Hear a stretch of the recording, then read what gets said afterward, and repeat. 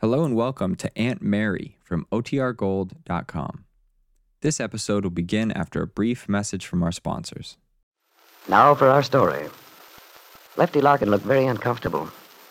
He was sitting bolt upright in the straight-back chair Aunt Mary usually favored and was wearing a brand-new two-tone lounging jacket, his Christmas gift from Peggy Douglas, Aunt Mary's niece. On his face was an expression very much like that of a small boy dressed for church. Suddenly he got up, looked around him guiltily, and quickly removed the jacket, which he hung carefully over the back of the chair. Then Lefty tiptoed to the hall closet, and after some rummaging around, pulled out a drab, faded brown sweater, patched at the sleeves. He put this disreputable garment on. And with a great sigh of satisfaction, Lefty seated himself in the armchair, leaned back, and filled his pipe. The aroma of the tobacco soon rose and mingled with the spicy odor of the freshly baked cookies Aunt Mary was baking in the kitchen. A few minutes later, Aunt Mary herself entered, paused in the doorway a moment with an amused smile. Well, Lefty. Oh, what are you welling about, Aunt Mary? Wherever did you dig up that disgraceful old sweater? Peggy said she'd hidden it so you'd never find it. She did, eh? Well, I found it just the same. But don't tell Peggy. I just wear it when she's not around. Oh, but, Lefty, it's all worn out. And Peggy was so pleased with the way you look in your nice new jacket. Don't you like it? Oh, sure. I like it fine, but holy smoke, I feel like some college boy or something. It's too fancy for me. I'm no dude. Oh, Lefty. Well, darn it, I don't feel right in it. Anyway, not for wearing around the house. But promise you won't tell Peggy. All right, Lefty, I'll keep your secret. But really, you're as bad as Randy with that old football sweater of his. I don't know. A guy gets attached to a thing he's had a long time. I never do feel right in my clothes until they're sort of broken in. But by the time they're broken in, as you call it, Lefty, they're all worn out. Still, I guess you're entitled to your little idiosyncrasies. It's like me with my old thimble. I've had that thimble since I was 12. My mother gave it to me for my birthday. I just can't sew without it. That's funny, Aunt Mary. Did you ever stop to think about little things like that? Like your thimble, of how it stayed the same all the years? Well, people are changing all the time. Yes, I have, Lefty, many times. I suppose that's why we cherish such things. Because of all the associations, the memories they bring back. I know I could buy a much better thimble in a store right now. That one's always been a little loose. But it wouldn't be the same. No, of course it wouldn't. When my sister Joyce was little, we used to play games with it. And once, when one of my aunts married, Mother baked it in the wedding cake for good luck. My, I was so proud of that. I'll bet you were. You must have been a cute little kid, Aunt Mary. Ah, Lefty, that was such a long time ago. Oh, no, it wasn't. Yeah, I can just imagine you. Something like Peggy was then when she was little. Long curls. Well, I hate to disappoint you, Lefty, but I had pigtails and freckles, which made me very unhappy. All the same, you can't tell me you weren't a cute little girl. I just won't believe it. No, it was Joyce who was the picture book little girl. She did have curls. Peggy looked a lot like her at that age. Yeah. I mean, you can tell from those pictures in the album. Yes. Joyce was a very lovely young girl.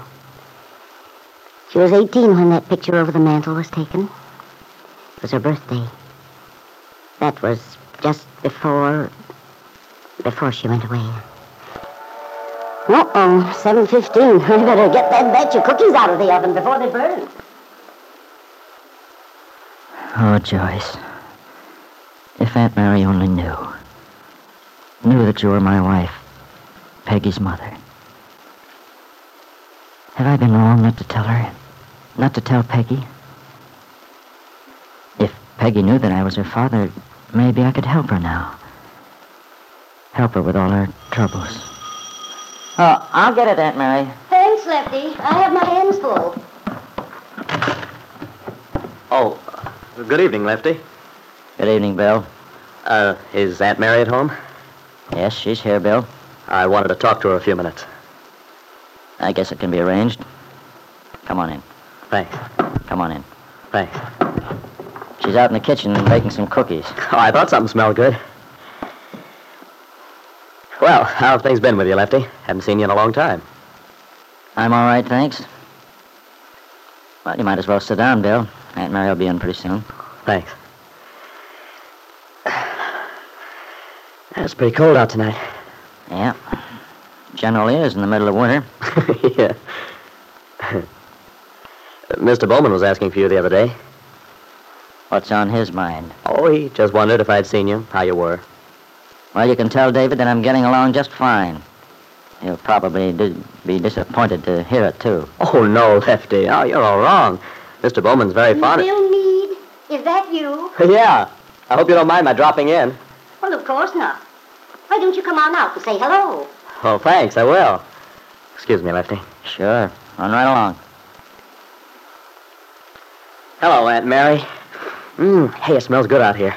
Well, the oven was nice and hot, so I thought I'd make a batch of cookies. Here, Bill, try one. Oh, thanks. Gosh, this reminds me of home when I was a kid. Boy, these are good. I'll give you some to take back with you. You can have them with your coffee in the morning. Oh, that'd be swell. I especially wanted to talk to you tonight, Aunt Mary. You've been such a lot of help. Oh, all I've done, Bill, was try to help you clear things up in your own mind. Yeah, but that's just what I needed. And I'm very grateful to you. I saw Ben Calvert and Kit last night. Went over to the house on 11th Street and gave them my answer. Oh? I told them I was prepared to fight for custody of the baby if necessary. Or in other words, you turned down Ben's offer. Yeah. It was the only thing I could do and keep my self-respect. Well, I think you're right, Bill. After all, what Ben suggested was practically like offering you a bribe. Well, that's the way it looked to me. Kit's being willing to give me a divorce if I'd give up my son. Naturally, you couldn't accept a thing like that. I'm sure I can't imagine why Ben would think for a minute that you would. I don't know. Of course, he doesn't have a very good opinion of me. He was sure burned up about my turning him down. Ben would be. He ranted and raved, threatened to make things good and tough for me. Well, doubtless Ben will try to. But thank goodness you have a good lawyer. If worst comes to worst, and you do have to go to court, there's every reason to hope that things will work out for you. Gosh, Aunt Mary, I certainly hope so. But the way Mr. Calvert talked, I haven't a ghost of a chance. Oh, well, Bill. Ben blusters a lot. Remember that. Yeah. Well, anyway, I feel a lot better since I made the decision. Let them know where I stand. It was a pretty tough decision to make, too. For a lot of reasons. Yes, Bill, I know. But I think you did the right thing. And I'm sure you won't regret it. How's Peggy, Aunt Mary? Oh, she's pretty well, Bill. I guess she's not at home tonight, huh? No, she went to dinner with Nicholas. Oh. You've met Nicholas, haven't you? Yes, Nicholas and I had quite a talk not long ago. He's a nice boy. Yeah. I do hope he's not going to be unhappy when everything gets straightened out. Yes, so do I. But sometimes I wonder whether it's possible to be happy. Possible for anyone to be. Maybe that depends on what sort of happiness you're after, Bill. There's one sort of happiness that anyone can achieve who wants to work for it. And I think you're going to find that out. Because this decision you've just made proves that you're willing to pay the price of it. What sort of happiness do you mean, Aunt Mary? The happiness of knowing that you're doing the most honorable thing you know how to do, Bill. It's a very lasting sort of happiness. But in spite of Bill Meade's faith in Aunt Mary's opinions, he still felt rather hopeless, depressed, when he thought of his tangled life. Supposing he were to lose everything, the baby and his freedom.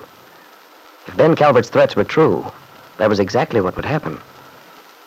On the other hand, even if he did win, what hope had he of finding a personal happiness, something more tangible than the happiness of which Aunt Mary spoke? Well, Bill, the picture does look pretty dark to you. But if you only knew, there is something which might help to solve your problem, if it were to come to light in time.